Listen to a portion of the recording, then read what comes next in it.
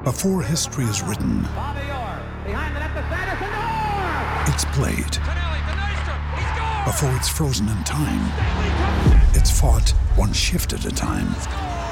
Before it's etched in silver, it's carved in ice. What happens next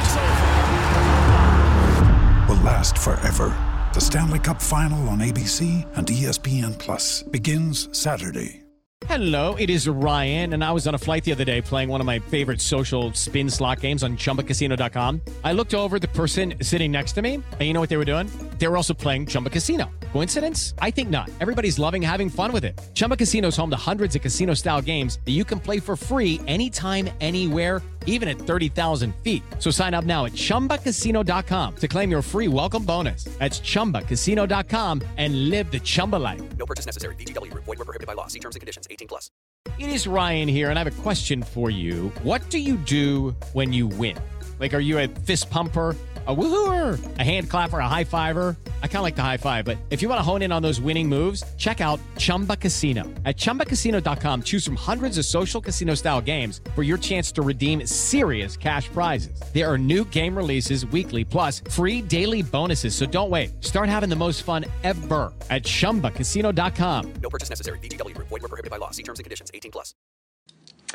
Hello, welcome to the Snooker Scene Podcast. I'm Dave Hendon. This is episode 18, and it's a first because we're recording it on the day the podcast is actually going out. That's Tuesday the 23rd of February, reflecting, of course, on the Welsh Open. Ronnie O'Sullivan's incredible performance last week in Cardiff started with a bit of controversy over the maximum, ended in glory with him winning his 28th world ranking title. We're also going to be talking about some of his opinions about cutting the World Championship down, and also a piece that Michael McMullen, my guest on the podcast, has written for the new Snooker Scene about Stuart Bingham. Episode 18, a lot of people said this podcast wouldn't last. They're notable by their absence, aren't they? And I'll remind you, Faulty Towers only did 12 episodes. We're already up to 18. So that's. And we're recording in a small English hotel as well. We are. We're at the Championship League. Quite right. Anyway, one thing that wasn't small was Ronnie O'Sullivan last week. Incredible performance, and just no sign of decline from him, is there? He's just going from strength to strength. Yeah, I mean, at the start of the week, there was that controversy over the maximum that never was. And, so many times over the years, it seems that every time O'Sullivan is involved in any sort of big controversy, he goes on and wins the tournament. 2004 World Championship, he was involved in a number of controversies, went on and won the title. China Open in 2008, there was that controversial press conference he did after one of his matches, goes on and wins the next tournament, the World Championship. Walks out of the UK Championship in his quarter-final against Stephen Hendry in 2006, goes out a few weeks later and wins the Masters. And when he was involved in that controversy at the start of the Welsh Open, so many people were talking about it. I just thought, he's going to go and do it again, isn't he?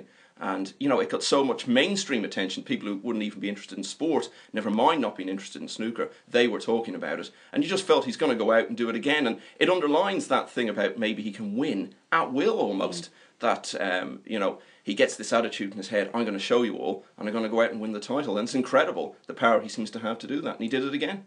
Well, that's the thing, people talk about his mental frailties, they'll talk about it a lot. But actually, to have that strength of character, to put all that to one side, the fact that you're in the headlines, back page of one of the newspapers, and just go out and, as you say, win at will, that shows enormous strength of character. Yeah, and that's the paradox of O'Sullivan, isn't it? That sometimes we do talk about mental frailties, and, we've seen them so often in the past. But this was an example of, where he could just decide to let his talent come to the fore. He was determined, and of course he had to show that in the final because he was so far behind, and made such a statement because people have always said Ronnie's the best player in the world, even when the world rankings have said otherwise. Neil Robertson, of course, has won a couple of major titles in the last few months, and there was a feeling that maybe if he could beat O'Sullivan over a long distance in a major final, then perhaps he's the best player in the world, even though he'd still only have been number 3 in the rankings. But O'Sullivan came back, won 7 frames in a row, beat him in the final, and again, I don't think you'd find anyone now not to say O'Sullivan is definitely, quite clearly, and maybe as clearly as ever, the best snooker player in the world. Yeah, I mean, it's understandable in the early rounds he's playing players down the list, they're going to be in awe of him because they're trying to get up the list to where he is. But when he plays the top players, they're already there. So should they be in awe of him? They shouldn't be. I think some of them are. I think Neil Robertson is to some extent. I remember the year he won the World Championship. He was 11-5 down to Martin Gould after 2 sessions, and he spoke after the match and he said, God, for those 2 sessions it was like he'd stolen Ronnie's soul. And you shouldn't really have that level of admiration for another top player. You're going to have to play in big matches on a regular basis. The one who I don't think does is Selby. And of course, look at the record he's had against O'Sullivan, and he's got under O'Sullivan's skin so much over the years. But again, O'Sullivan seems to have changed his attitude to Selby. The result of which is he's beaten him in the Masters, he's beaten him in the Welsh Open. It really has changed times, and that was the one big chink in O'Sullivan's armour over the last couple of years, was that Selby always seemed to be able to get him in big matches, and that seems to have changed now as well. Of course, it doesn't help the other players that Ronnie's still playing so well in every department. Yeah. Long potting, great. He made 10 centuries in Cardiff. Safety game, good. Focus, good. He probably had one you could describe as bad session in the tournament. That was the first session of the final. But even though his game wasn't as fluent as it has been throughout the week, he stuck in there, stuck with Robertson, and then obviously improved at night. So at the age of 40, there's no sign of any decline. No, I mean, I think he's arguably as good as ever, really. I don't think any sign of decline at all. And the fact that he is finding a bit more consistency now. You know, he won the Masters, as we say. Now he's won the Welsh. They're the only two sort of major tournaments he's played in recent months. Okay, he entered the German Masters, but he didn't get as far as the stage where you would describe it as, you know, he's on the major tournament stage because he was beaten in the qualifiers. It's going to be fascinating now to see, though, can he carry this through to the World Championship? Because as much as I think he's got over, you know, his issues with Selby, I think the 2014 final still rankles with him. The fact that it was the first World Final he'd ever lost, he had a commanding lead, he ended up losing, and it was against a player who, you know, as we say, had got under his skin in the past. And I noticed in the run-up to last year's World Championship, he was saying some things about, I'm not really looking forward to it, and, you know, then you saw what happened. He got to the Crucible, he was put under pressure for the first time, really, in the Championship, in the quarter-final against Stuart Bingham, and played really, really badly. And interestingly, even now when he's playing so well, he's making similar comments about the World Championship again. Well, this podcast is nothing if not torn from today's headlines, and I was just reading just before we started that there was a thing in one of the papers this morning where he was saying that I'm going to treat it as a holiday, I'm not really bothered how I get on, and, well, he will be bothered how he gets on, but he's trying to take away some of the pressure, obviously, that he's going to be under, because he is, you know, the biggest star in the game. Everyone's going to focus on every ball of every match, and more so there at the World Championship because there'll be more people watching. And if it works for him, then why not do it? I remember him saying that 2008, he was around the time he was starting to get into running. I remember him saying, you know, this tournament is just like training camp for me. I'm regarding this as a chance to get some running practice in. He said it even after the championship. Nobody believes him for 1 second, but it doesn't matter because he can convince himself of that in his own head. I remember the Irish Masters would be 15 years ago now. It was played at City West. He was staying in the hotel, and I remember him saying, I'm just having a good time here, and going to the gym here in the mornings, and having a nice breakfast, and just relaxing, and just going down and playing my matches. He played brilliantly, he won the tournament, he beat no less a figure than Stephen Hendry in the final. If it works for him, fantastic.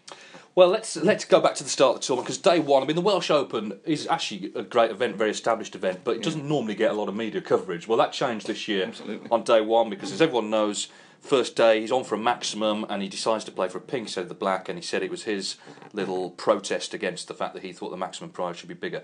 My view on it was I actually think he should be charged with bringing snooker into repute, because he actually, he didn't do it for this reason. I think we should be clear about this. He didn't think, I'm going to get snooker on the back pages. But the incredible fuss it caused, the coverage, everyone suddenly had an opinion, people were writing things about it. It did the tournament a massive favour. Well, if they do charge him with bringing the game into repute, they should fine him £12,000 because he doesn't think it's that much money anyway. Yes, that would be quite a way to go about it. I don't know. I agree with that to some extent. What I would say is all that publicity and all those people talking about the game, I wonder did it actually cause that many more people to watch it. Now, I know there were great viewing figures that you actually got on Eurosport for the final. I think that was more to do with the fact that there's a fascination with O'Sullivan anyway, and he's a great player. I think a lot of the people who were talking about it will perhaps just move on. I suppose the one thing you would say is people who might be casually interested in snooker, it makes them aware that a big tournament is on that they might not otherwise have been. So that would be the thing. From my point of view, I thought, I know it just sounds a bit sanctimonious or whatever, but maybe I am sanctimonious. I think it is disrespectful, I think, to people who have paid money to come along and watch a match on a Monday afternoon. They would love to go away and be able to tell people they saw Ronnie O'Sullivan make a maximum. Because he's made, 13 now in tournaments? That's still a fairly small number of people in the world who can say they've seen Ronnie O'Sullivan live make a maximum in tournament play, and those people who were in Cardiff on that Monday afternoon would have loved that chance. And as a professional sportsman, you're meant to go out and give of your best. And that would be my take on it. I do see the other side of it as well. Well, yeah, I'd say three things. One, he didn't actually break any rules. That's absolutely true. When you're at the table, it's your choice what to do, and he did clear the table. It's not like he just stopped playing.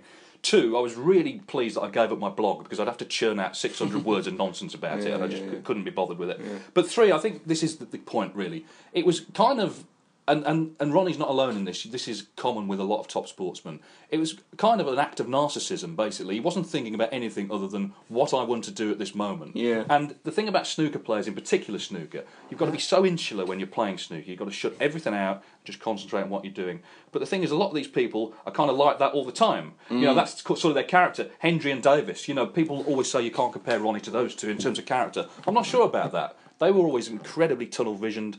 You know, the word selfish, I think, could be used at times. You know, absolutely concentrated on what they're doing, single-minded. And that, of course, is why they won so many tournaments. And I think after it all happened, maybe the next day, he would have seen the bigger picture. Yeah. But at the time, that didn't occur to him. I think as well, what didn't help in some people's eyes was he didn't choose his words very well. No. You know, turning your nose up at all that money. Okay, you know, do it and maybe make your point in a certain way, but to talk about £12,000, a huge amount of money to most people, life-changing for some people if they had it. Well, certainly snooker fans, people going to Cardiff, I mean, that would not be a room full of people earning fortunes. No, well, I mean, people who are free on a Monday afternoon to go and watch snooker, I mean, a lot of them maybe might even be unemployed or whatever. So I think, you know, that there's... I don't really think there's any excuse for being that insensitive. But I do see the other side of the argument as well. Yes, he's tunnel-visioned, and you have to be, certainly in a sport like snooker. Yes, it did maybe draw in some casual viewers who might not otherwise have known there was a big tournament on, and that O'Sullivan was playing in it, because you know, a lot of the big tournaments he doesn't play in now. So overall, I think you can see both sides of that picture. One thing I would say, it was a great break. I mean, you know, Yeah. I know he could have played for the Black, but it was a fantastic break, and he kept up that form, and I think actually, ultimately, it helped him go on and win the tournament. It gave him that, like you said earlier, that sort of drive to say, okay, you had a go at me, I'm going to show you, and of course he came away with the trophy. Now, because snooker moves so quickly these days, this seems like a long time ago, but just before the Welsh Open, he was in the papers. Hector Nuns, our friend, did a couple of stories about the World Championship, and Ronnie, we already know he doesn't like hanging about, and basically he says it should be cut back. The final should be one day, the tournament should last, say, a week. Cut it all down. I'm guessing you don't agree with that. Well, you know, not least because he'll probably, if they did do that, he'd be the first to say, oh, you know what, why don't we bring it up to 3 weeks? He said, actually, he was on Eurosport with you guys in Berlin, and he said, oh, you know, it's just become a bit of an endurance test. Well, it's meant to be an endurance test. Yeah. That's a big part of the World Championship. And, you know, if you want to cut it down to a very practical level, okay, so you reduce the World Championship to the format he wants. It lasts a week. TV pay half as much. Sponsors pay half as much. You can only sell half as many tickets. The result of which, the prize money gets cut in half.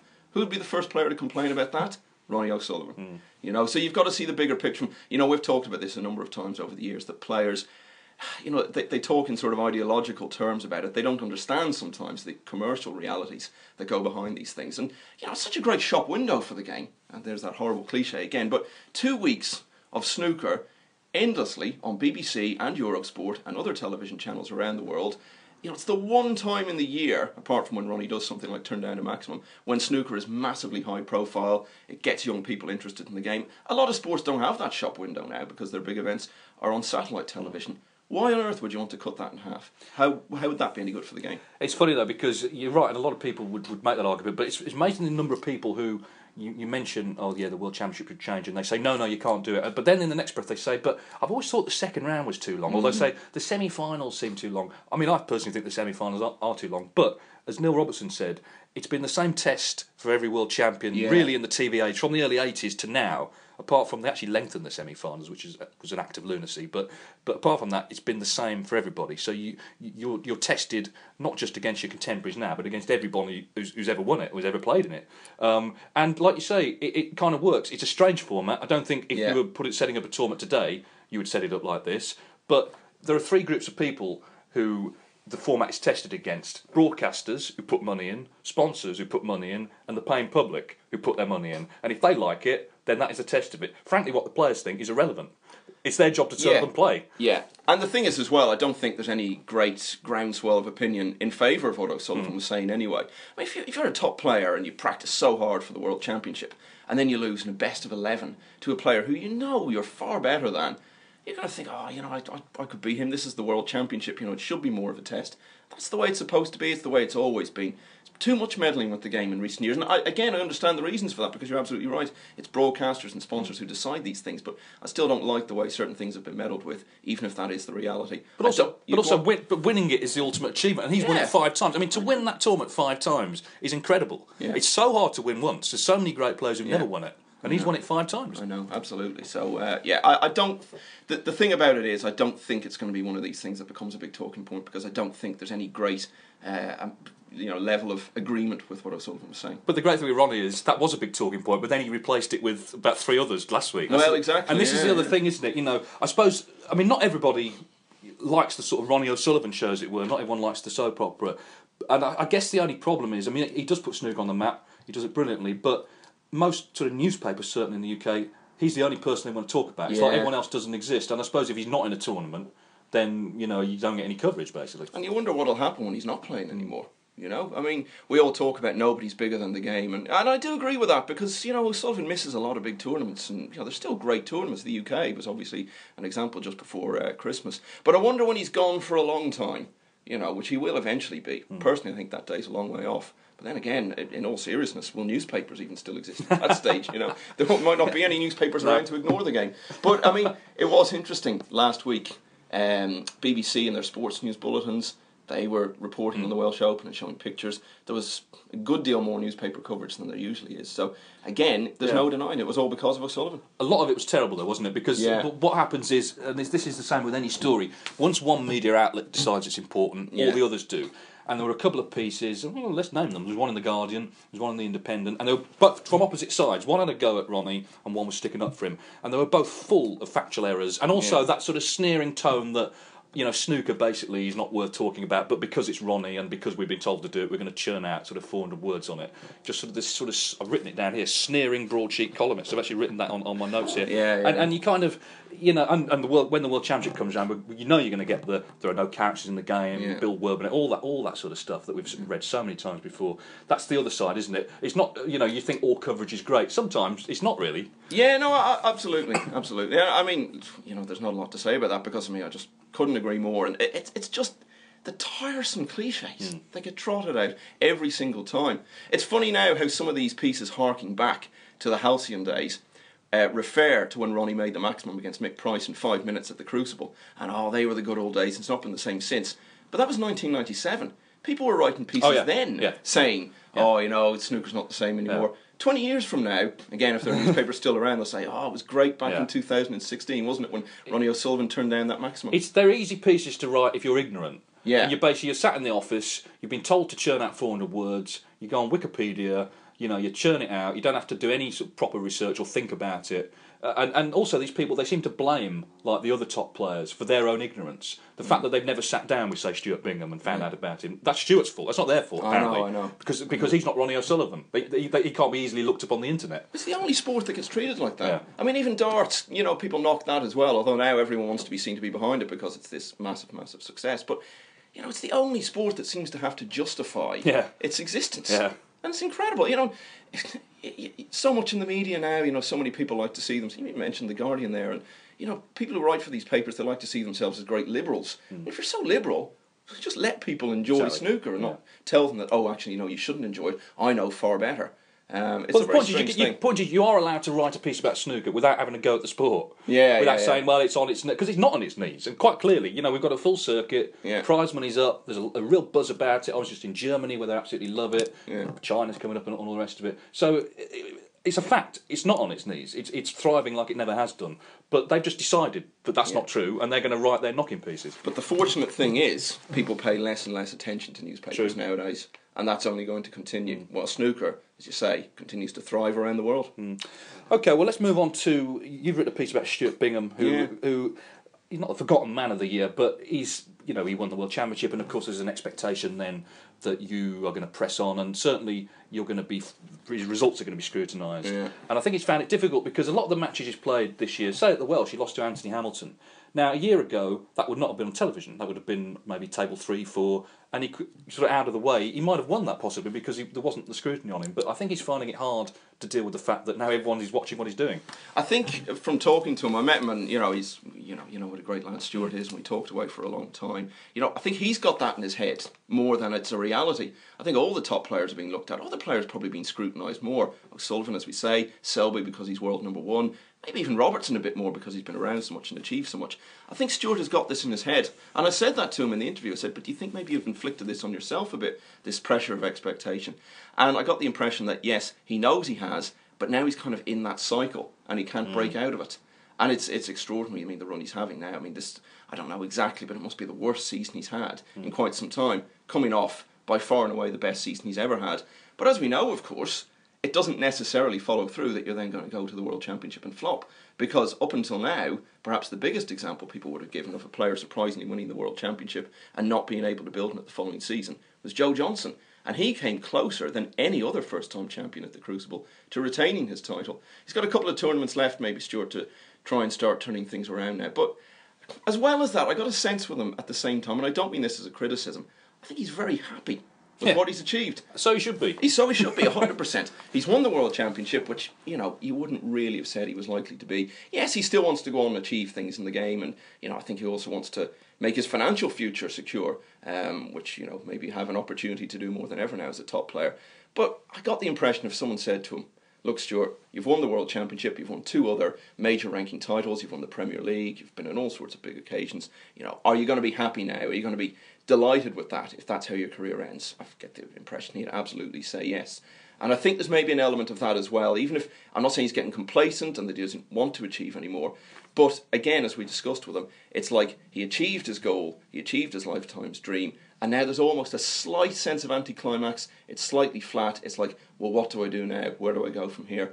But of course, he could battle his way out of that, and all it takes is a couple of good performances to turn it around. But it was very interesting talking to him about that, because I think he's struggled with the mantle perhaps more than anybody has in the past. But of course, it's different to say when Mark Selby won it. Mark was 30 when he won it, and already an established winner of big titles. There was a sort of expectation that he might win it, and then there was an expectation that he might win it again. Whereas Stuart won it when he was 38, wasn't he, last year when he won it? So he's nearer the end of his career than certainly the start of his career. And in a way, it kind of, I think, almost doesn't matter now what he does, because he's world champion. He's on the most famous trophy the sport will ever see, and he's done it. And once you've done that, particularly at that age and that stage of his career, does it really matter now what happens? He can just kind of enjoy himself, can't he? Oh, listen, he'd love to add a UK and a Masters, of course he would. But yeah, I mean, the World Championship is the be-all and end-all. And I wonder if, I don't mean this as any disrespect, I wonder if deep down he doesn't feel realistically it's going to happen again. It took him that long to win it once. Played brilliantly to win it, as he pointed out, you know, in the piece, the players he beat.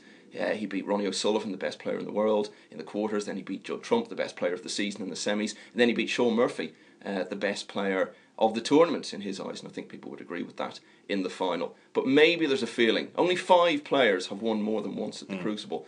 Is Stuart Bingham likely to get into that bracket? You would have to say probably not. And maybe deep down he knows that as well. He just has to redefine his expectations and his objectives. And maybe if he loses at the Crucible, his mind will be freed a bit more to perhaps sit down and reassess where he goes with the rest of his career. I don't think it's just expectations. It's also his sort of routine has been interrupted because, he's in demand to do a lot of things. He's been on Question of Sport, Claire Baldwin Show, all these sort of things, exhibitions. He's done a lot of exhibitions.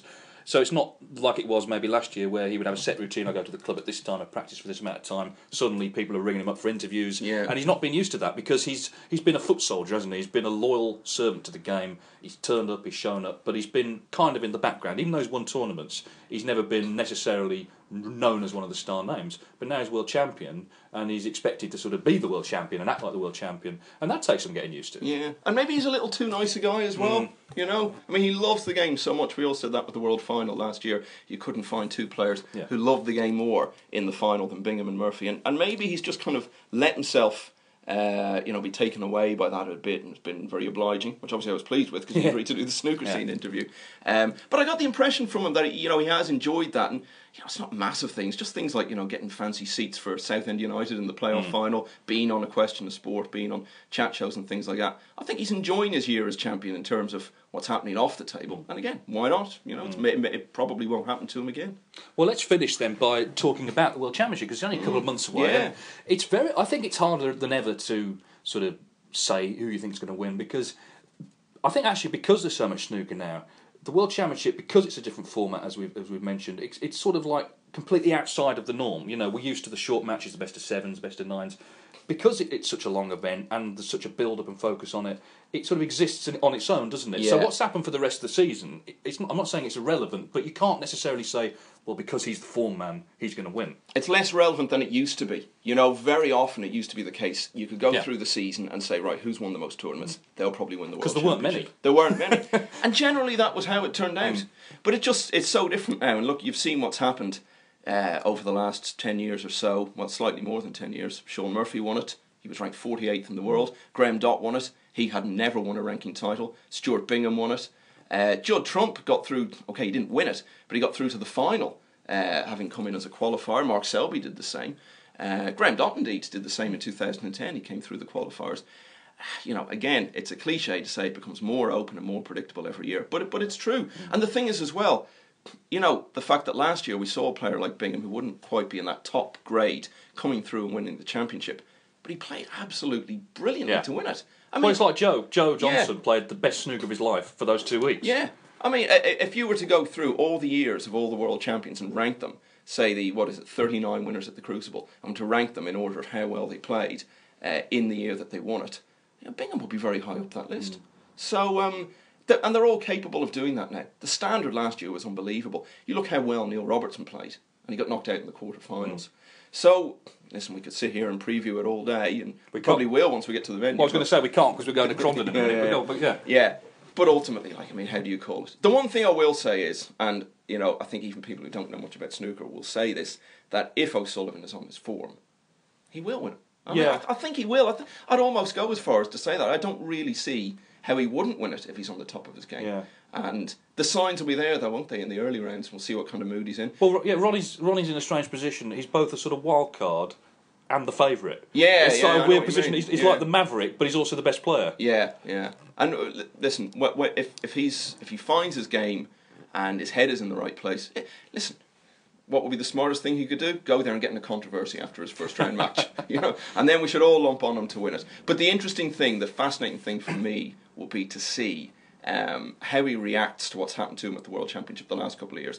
I did feel maybe what happened against Bingham and the way he collapsed in the final session there was a reaction to what had happened against Selby the previous year. It'd be interesting to see now, has he managed to put that out of his head? And the first time we see him under pressure in this year's championship. The thing about the World Championship, and people will make their arguments about how it's going to pan out, you can disprove pretty much every argument, because some people will say, you've got to play like constant match play to be fit going there. Well, Ronnie won it a few years ago, having not played at all. Yeah. Equally, people will say don't overplay because you get burnt out. He beat Barry Hawkins in the final, who turned out to play more matches than anybody that season. It is just kind of, and that's in a way why it's going to be so interesting. It's not like it used to be where basically you turn up and you pretty much know Hendry's going to win it. He was playing so well. Maybe a couple of people will get close, but basically he's going to win it. It's fascinating now because, like, if we'd have sat here a year ago, we probably wouldn't have said Stuart Bingham's got a great chance, even though he'd won the tournaments. But someone like that can come through the pack, can't they? Yeah. It was interesting though. It's not as if he came completely out of nowhere, even in the run up to it, because he was playing really well. If you actually look at his results running up to Sheffield last year. So there's a lot of tournaments coming up in the next few weeks. Obviously the Players' Championship, the World Grand Prix, and the China Open. That I suppose if you were going to have a bet on the championship, it'd be very hard to pick a winner. But maybe that's the way to do it. See who's getting to quarterfinals, who's getting to semi-finals, who's maybe coming into form. Don't back the guy who wins the China Open, or maybe even wins the World Grand Prix before it, because it's so hard to win back-to-back tournaments nowadays. Look at the guy who's maybe bubbling under and having good results, like Bingham was in the springtime last year in the run-up to the championship, and then put your money on him.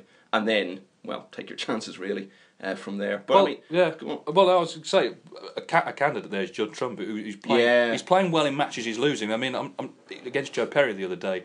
He played really well. Yeah. At the Masters, he played really well. He's not quite getting, to the end of tournaments, but that's not to say that, of course, there's still time for that to happen. And, I think you do need stamina at the World Championship, and he's about the right age to last the course there. Yeah. It's remarkable to think how young he still is. 26, it's 5 years now since he got to the final. It's incredible to think. You look at Bingham winning it for the first time at 38. I mean, how much time does that give Trump to become world champion? Which, of course, takes a lot of pressure off him, because it's not like a case of, it's now or never. I mean, with Bingham last year, he must have had a bit of that in his head. If I don't win it now, I might never win it. And it was maybe a little bit the same with Selby the year before, although he was a lot younger. He'd been in the final before. He'd taken 7 years to get back to it. But Trump, he's not going to have that pressure at any stage. He knows he's got years and years to win the World Championship. So, again, we'll watch his results over the next few weeks. So if I was to put a gun to your head, and that might become a feature on this podcast, pick a winner. Of the World Championship? Yeah.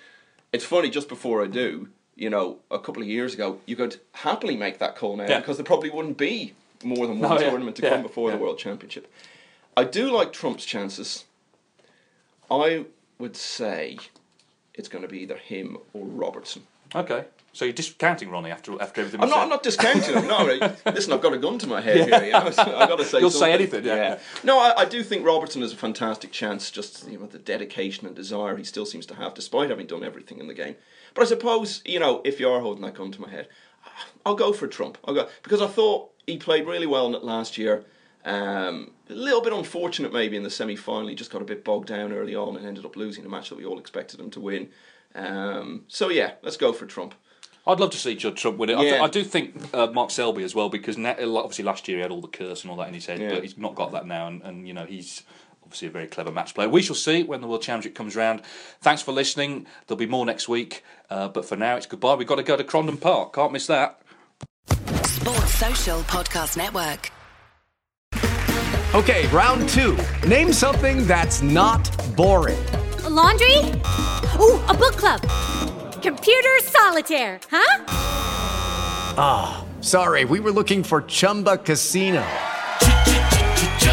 That's right, ChumbaCasino.com has over 100 casino-style games. Join today and play for free for your chance to redeem some serious prizes. ChumbaCasino.com. No purchase necessary. Void where prohibited by law. 18 plus. Terms and conditions apply. See website for details. With Lucky Land Slots, you can get lucky just about anywhere. Dearly beloved, we are gathered here today to... Has anyone seen the bride and groom? Sorry, we're here. We were getting lucky in the limo and we lost track of time. No, Lucky Land Casino, with cash prizes that add up quicker than a guest registry. In that case, I pronounce you lucky. Play for free at LuckyLandSlots.com. Daily bonuses are waiting. No purchase necessary. Void where prohibited by law. 18 plus. Terms and conditions apply. See website for details.